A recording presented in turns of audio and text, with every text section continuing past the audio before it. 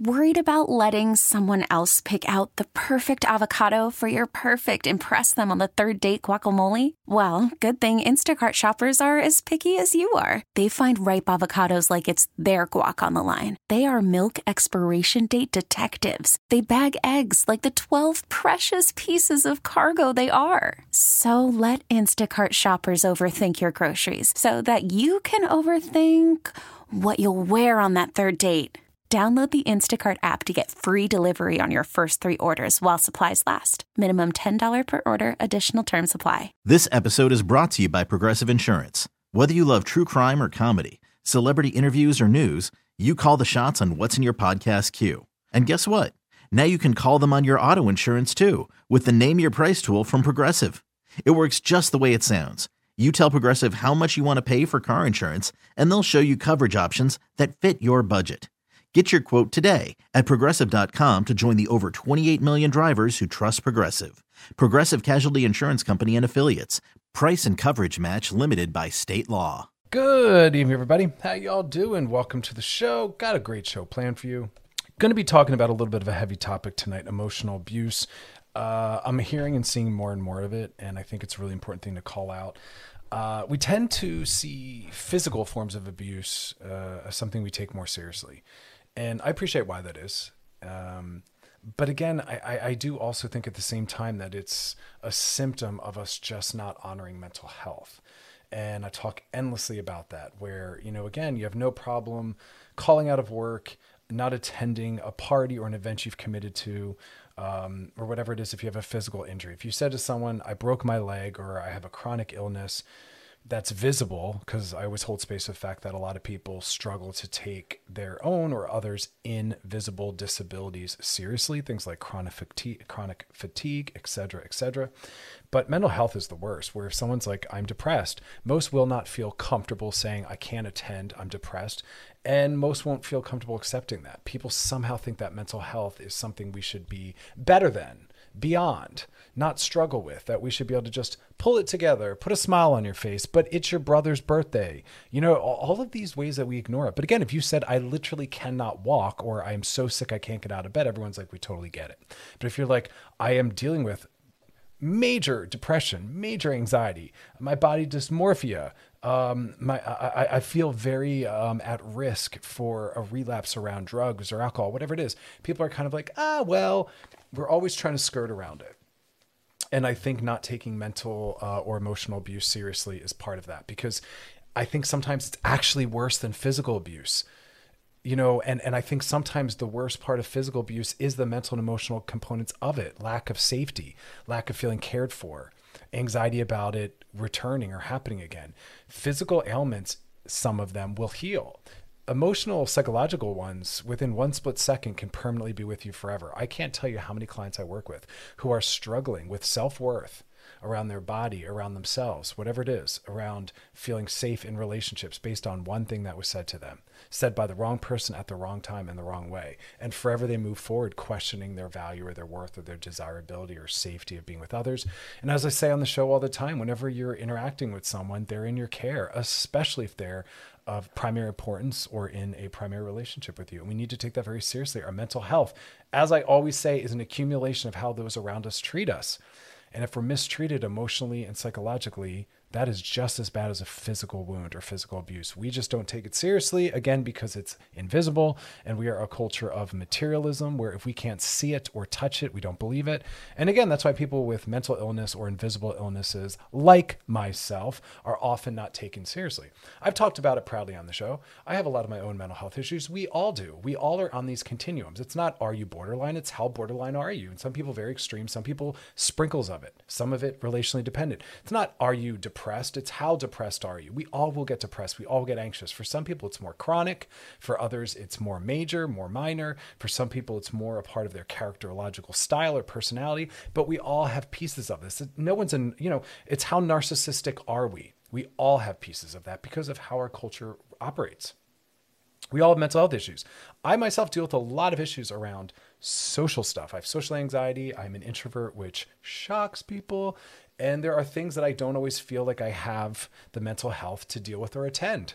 And I will prioritize my mental health. I will not feel as though I need to have a physical or visible ailment to exclude myself from participating in whatever it is. I don't care if it's work. I don't care if it's a holiday. I don't care if it's someone's wedding. My mental health means as much as whatever else it's competing with. And I want you all to feel that way as well. Yes, we live in a world where sometimes those around us won't support that. And again, like I said, they'll be like, but it's your brother's wedding. Yes, but I'm depressed. Or I am actually very much in a triggered state and shouldn't be around people drinking alcohol where alcohol is available for relapse, you might say. Whatever it might be, it doesn't matter. We need to get more familiar with that. I have clients that for the sake of their sobriety and their well-being, them just staying alive means more. And they will sometimes not attend anything that involves alcohol because it's too risky for them. I support that. So they will never go maybe to a concert or a birthday party or a wedding because for them, that will never be safe. And that's okay. We can't all be expected to do what other people can do. Never, never, never is it okay to say, well, they were able to go or they were able to do it. Great. They have different mental health. They have different physical abilities. We would never say, oh, because people in the NBA can do certain jumps and make certain shots that everyone else should be able to. Not everyone has that capacity. No matter how much they practice, not everyone can make the baseball team. Not everyone can be president.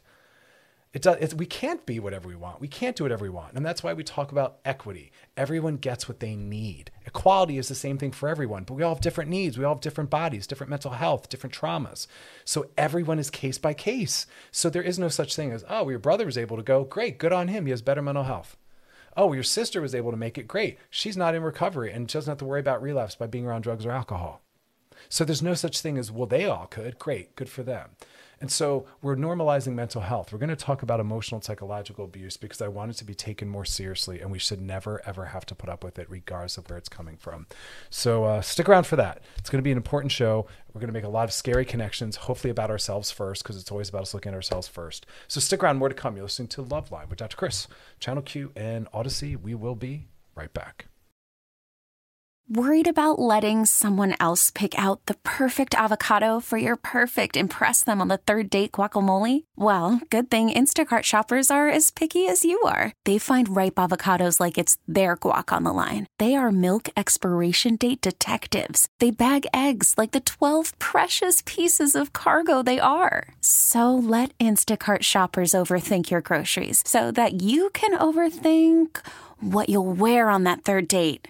Download the Instacart app to get free delivery on your first 3 orders while supplies last. Minimum $10 per order. Additional terms apply. This episode is brought to you by Progressive Insurance. Whether you love true crime or comedy, celebrity interviews or news, you call the shots on what's in your podcast queue. And guess what? Now you can call them on your auto insurance too with the Name Your Price tool from Progressive. It works just the way it sounds. You tell Progressive how much you want to pay for car insurance, and they'll show you coverage options that fit your budget. Get your quote today at Progressive.com to join the over 28 million drivers who trust Progressive. Progressive Casualty Insurance Company and Affiliates. Price and coverage match limited by state law. Selling a little or a lot? Shopify helps you do your thing, however you cha-ching. Shopify is the global commerce platform that helps you sell at every stage of your business. From the launch your online shop stage, to the first real-life store stage, all the way to the did we just hit 1 million orders stage. Shopify is here to help you grow. Whether you're selling scented soap or offering outdoor outfits, Shopify helps you sell everywhere. From their all-in-one e-commerce platform to their in-person POS system, wherever and whatever you're selling, Shopify's got you covered. Shopify helps you turn browsers into buyers with the internet's best converting checkout. 15% better on average compared to other leading commerce platforms. And sell more with less effort thanks to Shopify Magic, your AI-powered all-star. Shopify powers 10% of all e-commerce in the US. And Shopify is the global force behind Allbirds, Rothy's, and Brooklinen, and millions of other entrepreneurs of every size across 175 countries. Plus, Shopify's award-winning 24/7 help is there to support your success every step of the way. Because businesses that grow, grow with Shopify. Sign up for a $1 per month trial period at shopify.com/Odyssey Podcast, all lowercase. Go to shopify.com/Odyssey Podcast now to grow your business, no matter what stage you're in. Shopify.com/Odyssey Podcast. All right, y'all, we are back and we're talking about emotional and psychological abuse. And yes, I'm taking it very seriously. I'm going to be very heavy handed in this episode because I'm seeing far too many people let themselves off the hook by being emotionally abusive because it's normalized in our culture. We have no problem hearing someone name call because they're upset or put someone down or gossip or bully. See it all the time. And so I want us to first start by examining it in ourselves and to acknowledge my friends, my family members, my colleagues, our relationships, our sex partners. All these people are in our care. We are responsible for how we impact the mental health of those around us. I don't want to even ruin my server, barista, or whoever else is in my world that I don't even know the name of and might never see again. I don't want to be a part of making their day harder. Like, we need to be better. We need better ethics and values. We've talked on the show about how a lot of us don't even know what our ethics and values are. So that's why we don't have a compass. But in our culture, I know what we really value. We all have a God. I love when people are like, I don't believe in God. Yeah, you do. For some of us, it's materialism, your body, it's money, whatever it is. We all have this thing that we're worshiping. And in our culture, we're materialists. We love objects and things. Oh, yeah. And so we don't understand mental health. We don't value it. I've said this on the show a zillion times. This is very maybe LA centric. Yes, my examples come from the world I'm a part of and I live in. And I say it on the show all the time. People will be like, yeah, I went to the gym today for an hour and then I'm taking a spin class tomorrow. And they'll talk about hour after hour, all these daily things they put into their physical body. And I'll say, great, how much work did you do this week on your mental health? And the answer is zero. Zero. But we're all about, we love work and life balance. No, we don't. We are overbalanced. I don't know anything that's in complete balance. And that's one of the most important ones. We are not working on our mental health. That's why I'm so impressed by those that get into therapy, because they're saying at least once a week, I want to work on myself. I'm aware they're saying by showing up in therapy that I'm impacting the lives of those around us. That's beautiful. We should all be reading mental health related work. We should all be in therapy of some kind. We should all be aware of what our work is to be a better person and what we need to do more of and what we need to do less of. I would love it if we all had some kind of spiritual practice because it gives us values and ethics, or at least have a worked out value and ethics system that we can rely upon. I wish we were all journaling. Those would be the keystones. I wish we were all taking care of our nervous systems and spending time in nature.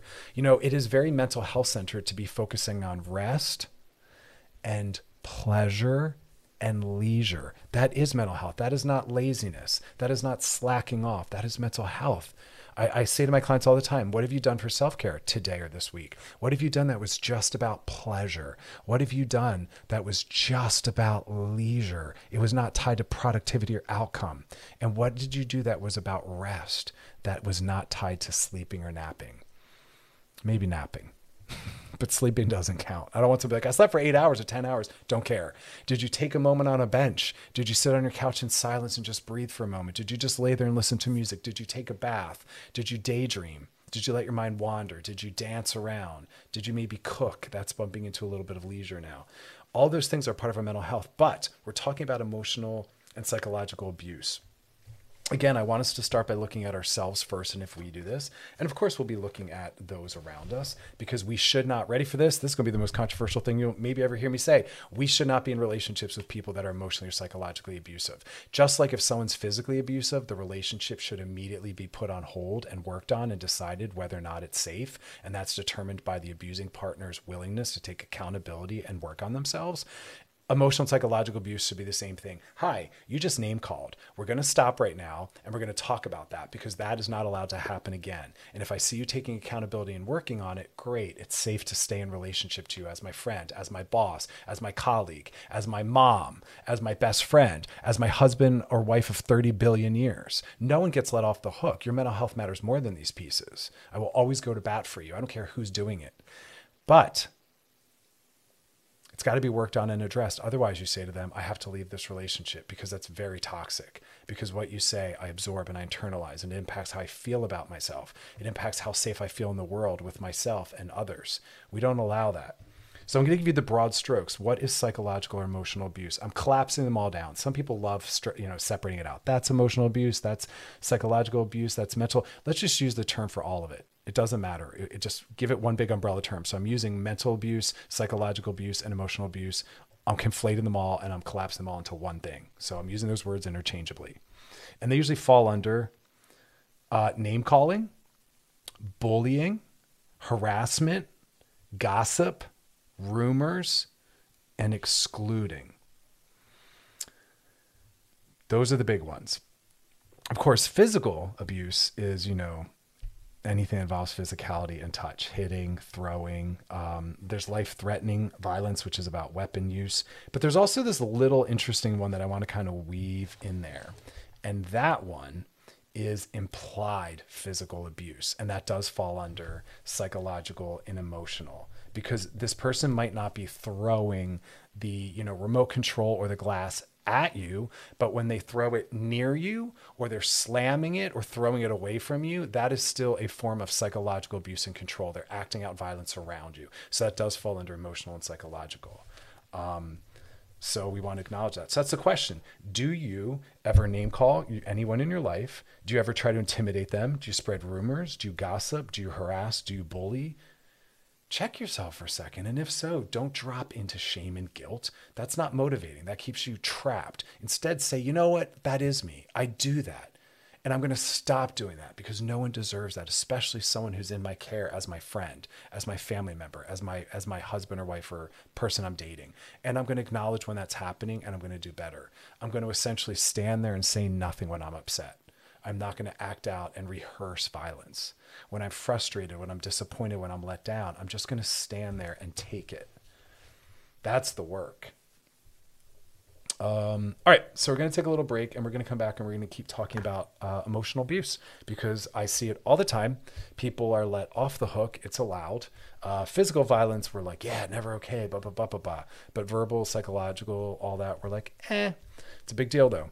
All right, we're going to be doing that, and then we'll be doing some DMs. So if you got a DM for us, drop in the DMs on our Love Line at GPH. Questions, topics, things you want us to hit, circle back to.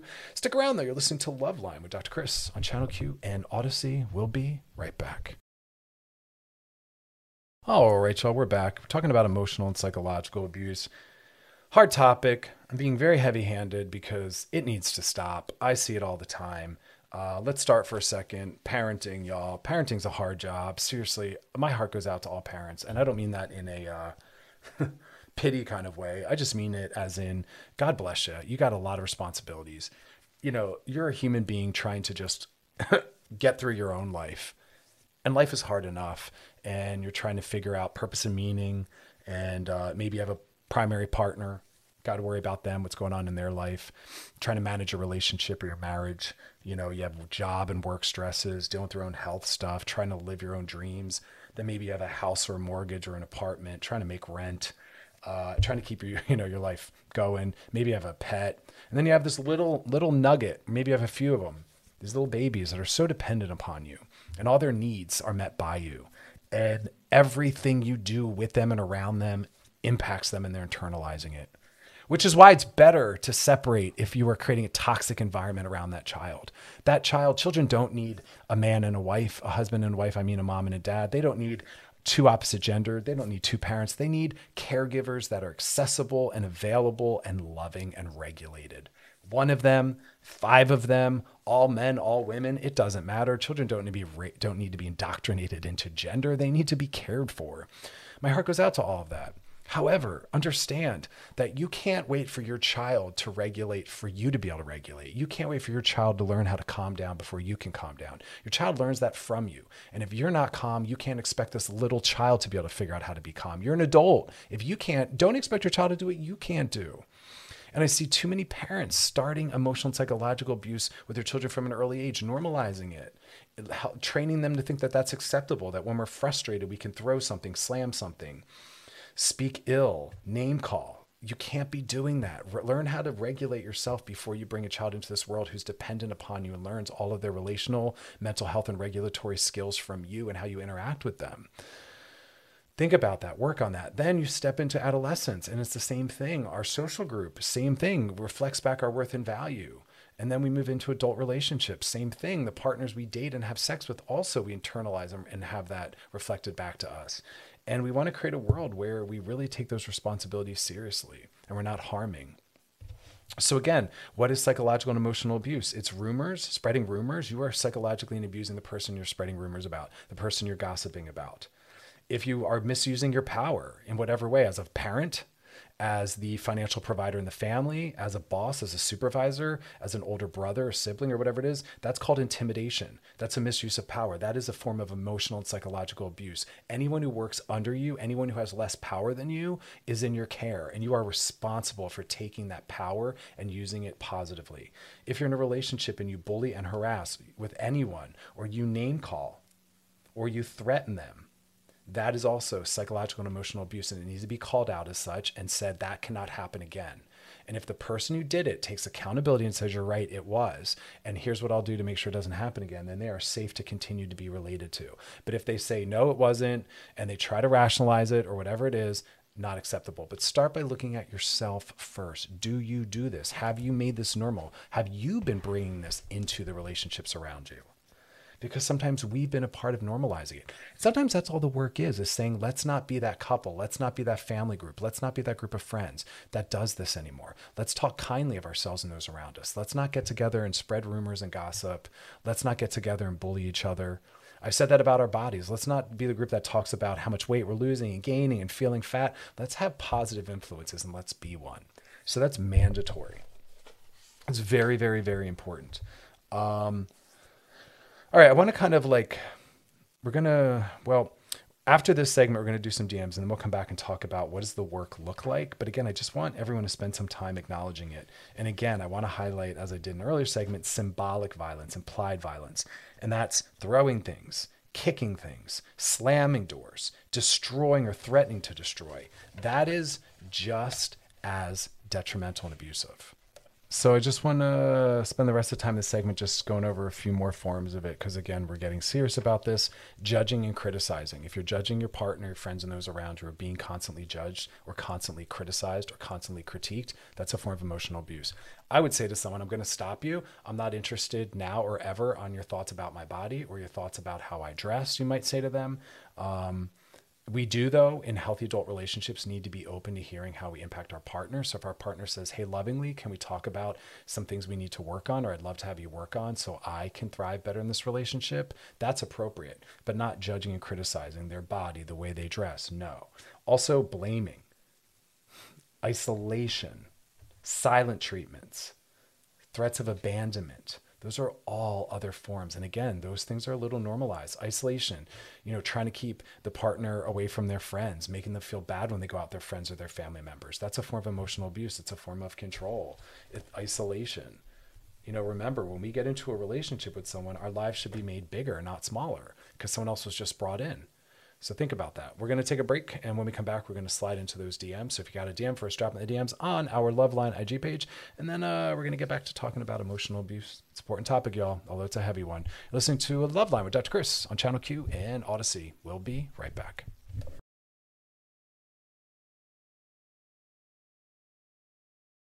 All right, we're back. Now it's time to slide into those DMs. Sliding into the DMs. This one says, hey, Dr. Chris, I'm 26 years old. Been struggling with debt and bills. So I decided to go onto a sugar daddy website. There it is, y'all. I met someone that's 50. And not only are my bills paid, but if I'm being honest, I actually really like them. But see, here's where that assumed ageism comes in. Well, why would you maybe not like a 50-year-old? I appreciate that you're about half their age.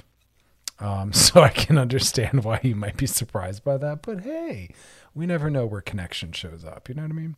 And no, I'm not one of those people that inherently assumes that because someone's much older that it's a misuse of power, No, that's lazy armchair analysis, case by case, relationship by relationship. In fact, I've worked with couples where it's quite the inverse. The younger one is the one that's in control, the one that's, has the power dynamics. The older one feels threatened by everything, just wants to be cared for, is always trying to keep up with the younger one. So let's make no assumptions. And I also am glad that you didn't put your gender in here because it doesn't matter. You met someone that's 50, not only your bills paid, that's great. Congratulations. You found a really easy way to participate in our capitalist system, which thinks that as a human being, you don't have a right to anything and that you actually have to earn a living. Isn't that wild? You can't assume you get to just have a living because you're a human. You have to actually earn it. It's gross. So yeah, you found a way to survive in a capitalist system. Awesome. Well done. And you met someone that you liked along the way. That's beautiful. And I hope you make each other very, very happy. Back to your question. You said some of my friends are cool, some of them aren't. Not surprising. People will automatically assume that there's something off in this dynamic. Yet, tons of housewives, there's an entire TV franchise built on the fact that people marry others for money and status, put them down, attack them, don't love them anymore, but yet stay for the money. There's nothing different. There's a lot of married couples that are in it for the money and the status and the comfort. That is no different from what you're doing. It's just that there's a stigma attached to your version and not to other people's. Back to your question though. Some of your friends aren't cool. That's cool. They don't have to be cool. And you can let them know, hey, I hear you. You're not cool with it. We don't need to weigh in on it anymore. I'm happy. That's what matters. So please be a good friend and actually focus on my experience, you should say to them, which is my needs are met. I enjoy this person. I'm happy. That's all that should matter. And tell your friends that they can keep their feelings to themselves and to be a good friend and to celebrate what you as an adult, because at 26, you are an adult and the decisions you've chosen to make. And that if you tell them it's going well and feels good, then that's all that should matter. Back to your question. You said, I don't know how to tell them.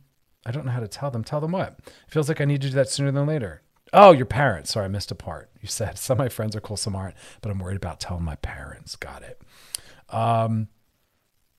So you said, I don't know how to tell them, and it feels like I need to do that sooner than later. Why? Why do they need to know it all? You're allowed to have boundaries and privacy with your husband or wife, with your best friend, with your parents. You're allowed to have privacy and boundary with literally anyone in the world you choose. If your parents aren't healthy enough or mature enough to support you as an adult making your own decisions, well, then they don't have a right to be told information. Listen, we only bring vulnerable information to people that are mature enough to have it brought to them. And if you're realizing your parents won't treat this in the way you want it to be treated, you have a couple options. One, you don't tell them because of privacy and boundaries. Two, you tell them what you need. Hey, mom and dad, I'm going to disclose something to you. And I understand that it might be hard for you to hear, but I want you to celebrate it with me. And I want you to be supportive of it. And you can say to them, I'm open to hearing your thoughts. Or you can even say the opposite. I'm actually not open to hearing your thoughts, but I did want to share this with you because it is someone whose name you might start to hear about, or because it's someone who's important to me and you might meet them. I don't know where you're going with this person, but I don't know why sooner than later. If you've been with them for a while and you think that they're important to you and you want your family to know because you're going to bring them around, well, then yes, I get it. But maybe not. And maybe they don't need to know. But your question really was, would it be wrong to tell them how we met? No, that should never be wrong. But it might be for them. And if it is, well, then you give them a different story. What? Lie? Yes. Yes. Sometimes we don't tell the truth because the people we're telling it to aren't mature enough to hear it, or because it will create damage. And in that case, we do lie. We do create a story that centers our mental health because they don't need to know how you met. That is not relevant. You're just maybe letting them know that there's someone important in your life and you want them to be a part of it. You know, let us know how it goes. Circle back. Got a DM for us? Drop in the DMs on our Loveline IG page. More to come, though. If you want to check out past episodes, go over to wearechannelq.com. Stick around, though. More to come, as I said. Listening to Loveline with Dr. Chris, Channel Q, and Odyssey. We'll be right back. All right, y'all, we are back, and we're talking today about emotional and psychological abuse. It's a little heavy-handed. I'm going to acknowledge that because this is something I feel very strongly and passionately about because we are open systems. Human beings are sponges. Our brains, our nervous systems, that's our physicality, our form, our bodies. They record and take in and are shaped by how we're treated. Our posture is a result of how we're treated. We stand up taller when we feel good and feel safe and have been treated well. We collapse and shrink and try to not be seen or heard if we haven't been treated well. Self-esteem is reflected back to us. Self-esteem is born out of relationship. It is not an inside job.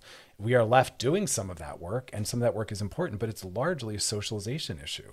So the way we're spoken about matters. Mental and physical abuse are both very powerful things, but we tend to take physical anything, materialist things very much more seriously.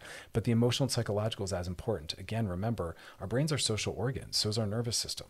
And we're always connecting to others. And we have these things called internal working models, which are these narratives on ourself and others and the world. That's the 3 key points. And our experiences, how we're treated, tell us how we feel about ourselves, how safe we feel, and what we imagine our futures to be and what the world is like, and also our sense of safety and worth and value and desirability in relationship to others, socially, romantically, sexually. So that's why it matters. So we're talking about all the various ways that this shows up.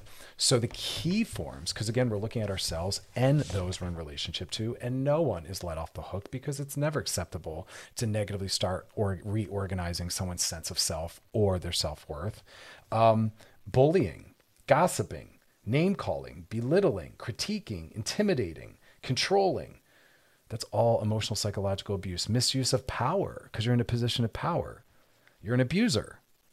And the first step in changing all that is acknowledging, yes, I can at times be abusive. We all have to be able to acknowledge that and change that. And that's how we know it's safe to stay in relationship with someone, is when we call it out, or they call it out, that we say, you're right. We take accountability and we work on it. And then we have what we call implied or symbolic violence, which really falls more under the psychological and the physical, because it involves physicality but has a psychological impact. And that's when you're slamming things, throwing things, destroying things, threatening to do that. That's symbolic and implied, but that still falls under emotional and psychological abuse. So let's not do that anymore. Now we're going to kind of talk about what we have to do if that's what's happening. Again, you have a right to exit immediately. I advise people to call it out and to say, if that happens again, we need to get into therapy, or I need to exit, because that's not safe for me to be around. It doesn't matter who the person is that's doing it. Speak truth to power, especially if it's someone in a position of power. I'm always trying to advocate for people who have less power when they're being abused. But and again, this is assuming, what I'm about to say next assumes that you're in a safe relationship physically. Because if you have verbal abuse and also physical abuse, you should just leave. You really should, and let that person go heal. They have a lot of work to do. But if you're with someone who you feel safe with physically, and they've taken some accountability, here's the work. Yes, you're allowed to walk away. There's a piece about being assertive in the relationship. I always advocate for the person being abused verbally to at first call that out, because unfortunately, like I'm saying over and over, it's been normalized. So a lot of people don't actually realize that that's not acceptable. And so it has to be called out first. So you have to be assertive. And the abusive partner needs to discover and work on the core issues that cause that abusive behavior. And sometimes that means working together as a couple to change the patterns. Other times it doesn't. But you have to do the work of standing up, because it's got to get called out. Or you have a right to just exit if you don't want to do that work. You can stay and renew it, or you can release it. That's often the work for us. But if you and your partner are both willing to do the work to change these patterns, I'm happy to work with those kinds of couples. But sometimes it's clear that the couple just shouldn't stay together because they keep bringing out the worst in each other, or one of them is not willing to change. We don't have to be in romantic relationships. They're healthy for us. We have borrowed functioning. Many of us thrive. It gives us a support network. We need to have relationality around us, but we don't have to do that if you don't want to. And so it should only be done when it's a positive influence, or at least neutral. So if you're with someone and for whatever reason you both just keep triggering each other and you bring out the worst, you're not compatible. Even though you might find each other wildly attractive, the sex might be great, you might love the lifestyle you built, but the emotional, mental health of the relationship matters more. And sometimes, for whatever reason, we bring out the worst in each other and the work is just too great. Or if one of you is not willing to work on the relationship or change, it's time to go. Because that's number one. All parties are willing to do the work and take accountability. But the abuser needs to understand why they're abusing. Now, the shorthand that I'll just throw at you quickly, we did a whole show on self-regulation, is if you're trying to work on yourself, the first thing you have to do is acknowledge what the forms of abuse are that you take, so you can realize when you're doing it or about to do it, and you can stop. And in that moment, you say to yourself, I need to, number one, breathe to regulate my system and calm down. Then I need to right size this and say, based on what I'm upset about, what is the appropriate response on a scale of 0 to 10? And usually it's just that you're disappointed and frustrated, which is a 2 or 3 or 4, and it should be delivered as such. Then you check in with the person. Hey, this is my perception or assessment of what happened. What do you think? And collaboratively, you come up with like a landing point or a narrative. You might say, that was really hard for me to see you do. And then your partner says, I know, but it really was important to me to blah, blah, blah. And you're like, wow, that's really good to know. And you come to a collaborative narrative on what happened, and then you reconnect and heal. It really is that easy, and it is also really that hard. It's a practice, and the quality of your relationships and the quality of your life are tied directly to the quality of your practice. So practice. We're going to take a break. We'll be back. You're listening to Loveline with Dr. Chris, Channel Q and Odyssey. Stick around. All right, y'all, we are back, and we're talking about psychological and emotional abuse. It's a very heavy topic. I'm being very heavy-handed. I take this very seriously. I'm consistently frustrated and bummed out by the fact that we don't take mental health issues to be as meaningful as physical health issues. Someone, again, physically is unable to walk, has a visible illness. We take it seriously, but if someone has a mental health issue or is doing emotional abuse, we don't think it matters as much, but it does. And it matters more often because it's more insidious, it's more ubiquitous, which means it goes on and on and on. It's not seen, it's not called out, it's more universal, it's more consistent, and that can be far more toxic. So we're calling this stuff out in ourselves and others to heal. And we need to culturally do that. We need to hold each other accountable. So what's the work to do if you're the person that was on the receiving end? Now, you're not responsible for someone else's bad behavior. It is not your fault that someone chose violence as a way to deal with whatever was happening. However, there is explorative and clarifying work for you to do so you can figure out how to make sure that doesn't happen again. So what we're going to talk about next isn't placing blame on you. You're the victim. But it is important to understand how that system came to be so you can make sure that doesn't happen again. The first thing is you want to understand why you chose an abusive partner. Is there any awareness around that? Maybe you weren't aware. Maybe that wasn't something that was there from the beginning, or maybe it was. And you want to very lovingly and compassionately say, hey, why do I think I allowed that to go on? Or was it that I wasn't aware that that wasn't okay? Because emotional and psychological abuse is something I was raised with or is common in my culture or my social group. And so I wasn't really aware that that wasn't acceptable. We want to acknowledge where you're at. Then we want to understand why you stuck around. And that's a really important thing to look at. Sometimes it's because of the abuse cycle. You get abused, then they repair beautifully. They love bomb you by buying you gifts, showering you with affection, telling you they love you, and that's a way to keep you trapped and have you buy into hope that they can be different. Because look how amazing they are. Because when it's really, really, really good, we're more willing sometimes to deal with it when it's really, really, really bad. That's the trap. But you want to acknowledge that sometimes you get hooked by the hook and get caught in that trap, so you can call it out when it happens again.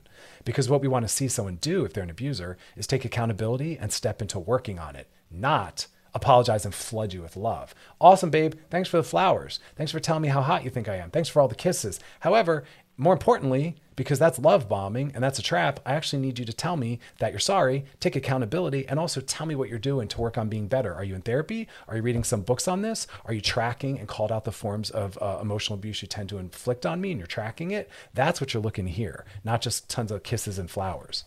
Then you want to understand the patterns and you want to talk about how you can confront a partner if it happens again. But more importantly, you want to work on your assertion and setting boundaries, because anyone who's the victim of trauma or abuse needs to work on feeling safe again and voice and choice, learning how to speak up and advocate for themselves and assert and set boundaries, and then also choosing what they want.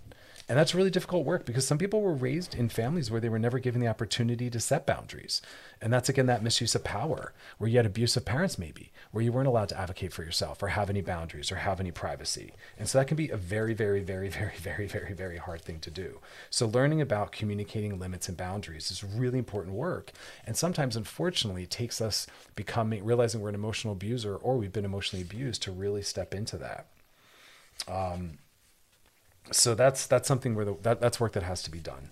And that's why I advocate for people journaling, as the abuser, tracking what are the things that set you off. Anyone who's abusive, just like people in recovery from any problematic thing like drugs or alcohol, they have to track their high-risk people, places, and things. What are their triggers? What are the situations, the people, the places, and the things that are going to set you up to maybe go back to your old behavior? And then you have to acknowledge the ways to cope with that. It's about learning better self-regulation, better boundaries, and more tolerance for discomfort. But it's life-changing because usually how we are in one relationship is often what we take into future relationships. And that's really, really, really, really, really hard. But the work is about continually speaking up, setting boundaries and limits. And this is, again, where I go back to dynamics ahead of our adulthood.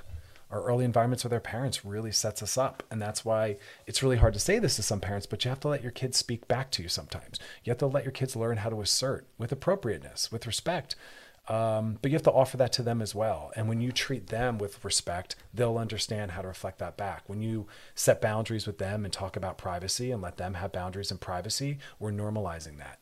We're teaching them those tools. Those are not things that we just inherently show up with or at some point in our lives just have internally to lean on or access. Those are things that are instilled in us. Those are things that are socialized into us. that early environment. And like I said, our teenage years, our adolescent friends, they again reinforce or they dismantle. I think another personality style to think about and to be aware of that often shows up within these verbally abusive cycles is people pleasers. Because it's really hard for us to let people down. We don't trust that we have worth and value.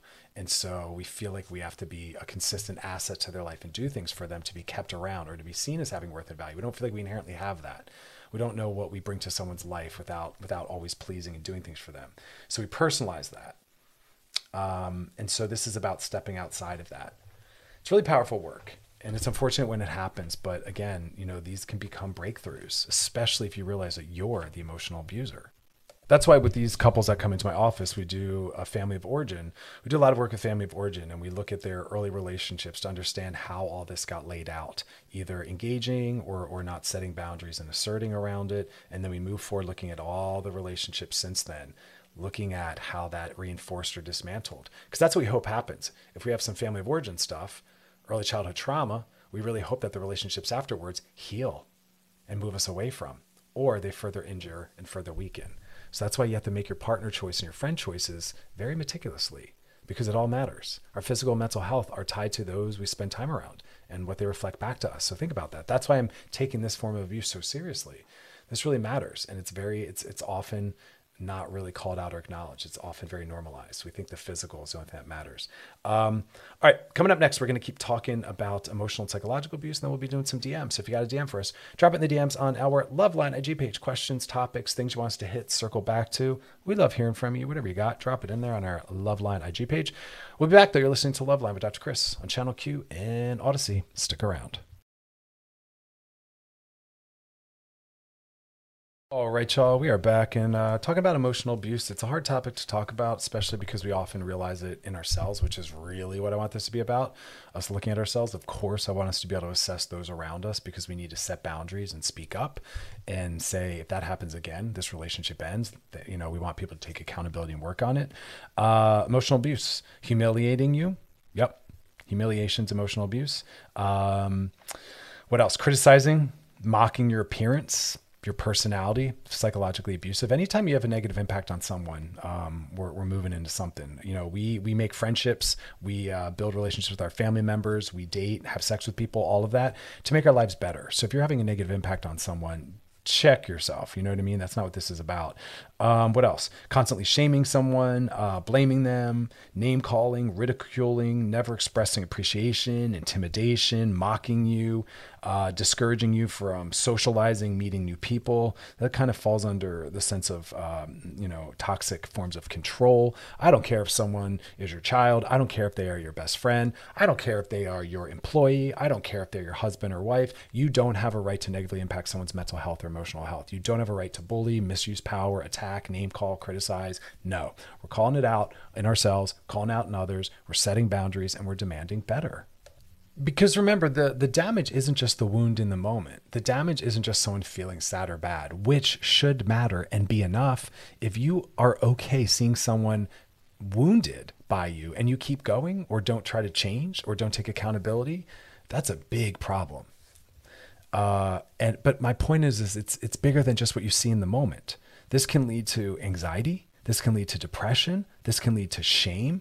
This can lead to a sense of powerlessness. This can be traumatic. All of this affects the brain, the brain's structure, the chemical functions. It can affect the way our ability to regulate emotions, to function, how safe we feel with self and other. It can keep us constantly in a hyper aroused fight or flight state, never able to relax or overload our nervous system. It's a big deal. And that's why I'm trying to let everyone know that this isn't something as simple as just take a joke, right? Just take a joke. It's not that big of a deal. It's not that deep. Yeah, it really is. But again, we first have to acknowledge it. We have to work on changing it. We have to work on calling it out. And that's the hardest thing is, I work with people where their partners aren't willing to do that work. They're too narcissistic. They're too sociopathic. They're too fragile. Maybe the care isn't even there anymore. And so sometimes the work is about leaving. Sometimes we heal and sometimes we renew. We heal, release, we renew, and we stay. But again, It's important stuff, and it starts from the early years. And I see adults doing it, friend circles, where their friendship is based on put downs and name calling. It's not good. Let's build people up. Let's lift as we climb. Let's be part of someone's healing narrative. And that's where we saw things like with cancel culture. No one was focused on healing the damage or looking at the source of these problems. We were just attacking one by one. And yes, I understand people in positions of power that you don't have access to might need a little bit of that so as to force them to take the damage seriously and to stop, or other regulatory resources to kind of shut it down. But in our day-to-day lives, it should be about healing. And that should always be the first question. How do we heal this? Because hurt people, if we don't transform and heal our own stuff, our own hurt, our own wounds, our own triggers, our own trauma, we act that out on others and we perpetuate it by taking it forward. So just take a pause for a second and say, what healing do I have to do? Like I said, we are great at focusing on saving money for the car. We are great at getting our gym bodies. We are great at all these different things, but we are not good at focusing on our mental and emotional health. And that's part of the problem. We're not being self-reflective. A lot of us don't have a spiritual practice or mental health practice. We don't understand self-care. We're not in therapy. And this is what it looks like. This is what that looks like, what we're dealing with right now.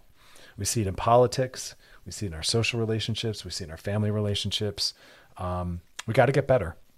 And sadly, sometimes we have to realize that we might have to exit certain relationships because the work is too great or the person isn't willing to deal with it. I do work with some people that are in relationships with a severe narcissist. Again, we're all narcissists. It's just how much. And some people are very severe where they cannot tolerate self-reflection. They cannot tolerate being called out and having work to do. They cannot tolerate apology or accountability. They're too fragile. Narcissists are very fragile. That's the problem. And that's why they're so defended. They're cut off. They're all in their head. They're out of their bodies. They don't have empathy. They don't have vulnerability. They're not willing to build deep intimacy. Always protected, always defended. And at all costs, they'll protect their ego. And that's why they can't handle the accountability. And they won't do that work. And those are the people we have to leave. They're not safe to be around. It's too toxic. And that's a really heartbreaking thing because you might love them or be attracted to them or they've been in your life for so long, but you're realizing they're taking you down. They've normalized this. The first step in behavior change is recognizing what needs to change and acknowledging it with accountability, saying, you're right, that is what I do, and I'm going to work on stopping that. That's a powerful stance. So anyway, sit with it. Examine yourself, examine those around you. Make this a topic of conversation. Coming up next, we're doing some DMs. So if you got a DM for us, drop in the DMs on our Loveline IG page. Topics you want us to hit, questions you got, something you want us to circle back to. Anytime you drop a question in there, you're helping someone else as we're helping you. So, and past episodes of the show over at wearechannelq.com. Scroll down, look for Loveline, click on it. You can binge, post, re-listen, and share. We'll be back though. You're listening to Loveline with Dr. Chris on Channel Q and Odyssey. Stick around. Hiring for your small business? If you're not looking for professionals on LinkedIn, you're looking in the wrong place. That's like looking for your car keys in a fish tank. LinkedIn helps you hire professionals you can't find anywhere else, even those who aren't actively searching for a new job but might be open to the perfect role. In a given month, over 70% of LinkedIn users don't even visit other leading job sites. So start looking in the right place. With LinkedIn, you can hire professionals like a professional. Post your free job on linkedin.com/recommend today. T-Mobile has invested billions to light up America's largest 5G network, from big cities to small towns, including right here in yours.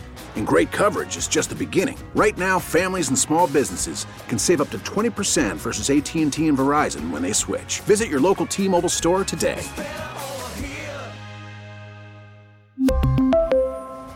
Plan savings with 3 lines of T-Mobile Essentials versus comparable available plans. Plan features and taxes and fees may vary. After the end of a good fight, you deserve an ice-cold reward. Modelo is the mark of a fighter. You've earned this rich golden lager with a crisp, refreshing taste. Because you know, the bigger the fight, the better the reward. You put in the hours, the energy, the tough labor. You are a fighter, and Modelo is your reward. Modelo, the mark of a fighter. Drink responsibly. Beer imported by Crown Imports, Chicago, Illinois. All right, y'all, we are back, and now it's time to slide into those DMs. Sliding into the DMs. This one says, hey, Dr. Chris, I had to block my mom from Instagram. I know that sounds stupid, but I would post something, and she would literally call me 5 minutes later, asking me why I was out, Why wasn't it work? What am I doing? Do I have enough money for this? And it's every single time. So I finally blocked her. Okay, first off, before I get further into your question, as you should. She is misusing the information she has access to. And if someone's going to misuse information, then we prevent them from having access to it. She's lost the right. And you can lovingly say that to her. Mom, when I post something, it is not so that you can interrogate me around it. You have a right to set boundaries with everyone in your life, including your mom. You should say to her, I'm not interested in having you reach out with all of those questions. When she calls, you can say, I'm not comfortable answering those questions. She would say, why aren't you work? Mom, I'm not comfortable answering that. What are you doing? Mom, I'm not comfortable answering that. People that are not used to boundaries like your mom will struggle at first because obviously your mom is boundaryless if that's what she thinks she should be doing with the information you're sharing. You have to start setting boundaries with her. Back to your question. I'm 30 years old. Tried to talk to her about being on my back too much. She says it's her anxiety and she worries too much, but that's her work. Hand that back to her. It's not your job to help soothe that, especially when it's toxic and overwhelming for you. It is your mom's job to manage her anxiety and to not bring it to you. And that's your response. Mom, I hear you. You're anxious and you worry too much, but that is for you to manage privately. Please don't reach out to me asking me to soothe your anxiety because I won't do that anymore. And lovingly, respectfully, relationally, set that boundary, but then hold it because people that aren't used to boundaries being set won't honor it. They'll try to knock it over, climb over it. So you have to hold it. You have to say, yeah, I'm not answering that. In fact, after you post, when she calls, you don't even have to answer. You can call back when you feel like you have the time and space to call back. And when you do, say, I'm not interested in talking about my post. And every time she brings it back up, you can say again, I'm not interested in talking about my post. And when she says, I know, but I'm anxious, you can say, and that is for you to manage with therapy, with better boundaries, with medication. I don't know, Mom, but every time you're anxious, you can't call me so as to have me soothe your anxiety. That is for you to struggle with. I'm a separate person. But back to your question, you said, I know it's immature. I don't think it is at all. I would block someone if they were misusing access to my social media as well. I do it all the time. I block people all the time because somehow, and I'm totally derailing, but somehow people think that because they can leave a comment on your social media, that means they can be rude or leave any comment. The minute someone leaves a rude comment on my page, I delete it or I block it because don't ever come at me rude. You never have a right to come at me rude. If you don't like my post, keep moving. Stay quiet, send a DM if you want, or be very, respectful and ask questions and engage it. But if you come out swinging, I will not be the receptacle for your anger and unprocessed emotions. I block, I delete. No way. You don't come at me rude. And we should all be applying that. No one should ever be on the receiving end of rudeness for anything.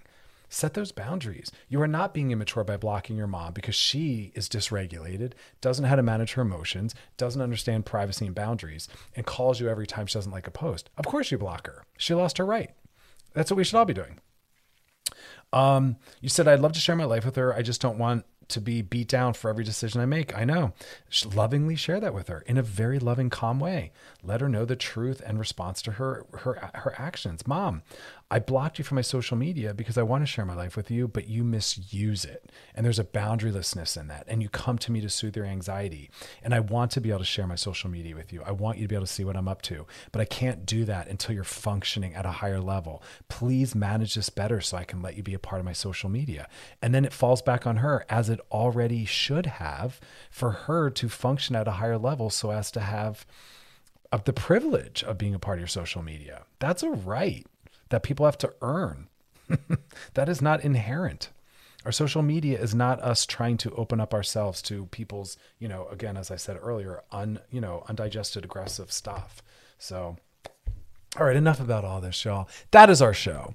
We'll be back tomorrow. Join us then. If you got a question for us, drop in the DMs on our Loveline IG page. Past episodes over at wearechannelq.com. Scroll down, look for Loveline and click on it. Be kind to yourselves and those around you. And thanks for hanging out, and y'all enjoy the rest of your night. Have a good night, y'all. This episode is brought to you by Progressive Insurance. Whether you love true crime or comedy, celebrity interviews or news, you call the shots on what's in your podcast queue. And guess what? Now you can call them on your auto insurance too with the Name Your Price tool from Progressive. It works just the way it sounds. You tell Progressive how much you want to pay for car insurance, and they'll show you coverage options that fit your budget. Get your quote today at Progressive.com to join the over 28 million drivers who trust Progressive. Progressive Casualty Insurance Company and Affiliates. Price and coverage match limited by state law. T-Mobile has invested billions to light up America's largest 5G network, from big cities to small towns, including right here in yours. And great coverage is just the beginning. Right now, families and small businesses can save up to 20% versus AT&T and Verizon when they switch. Visit your local T-Mobile store today.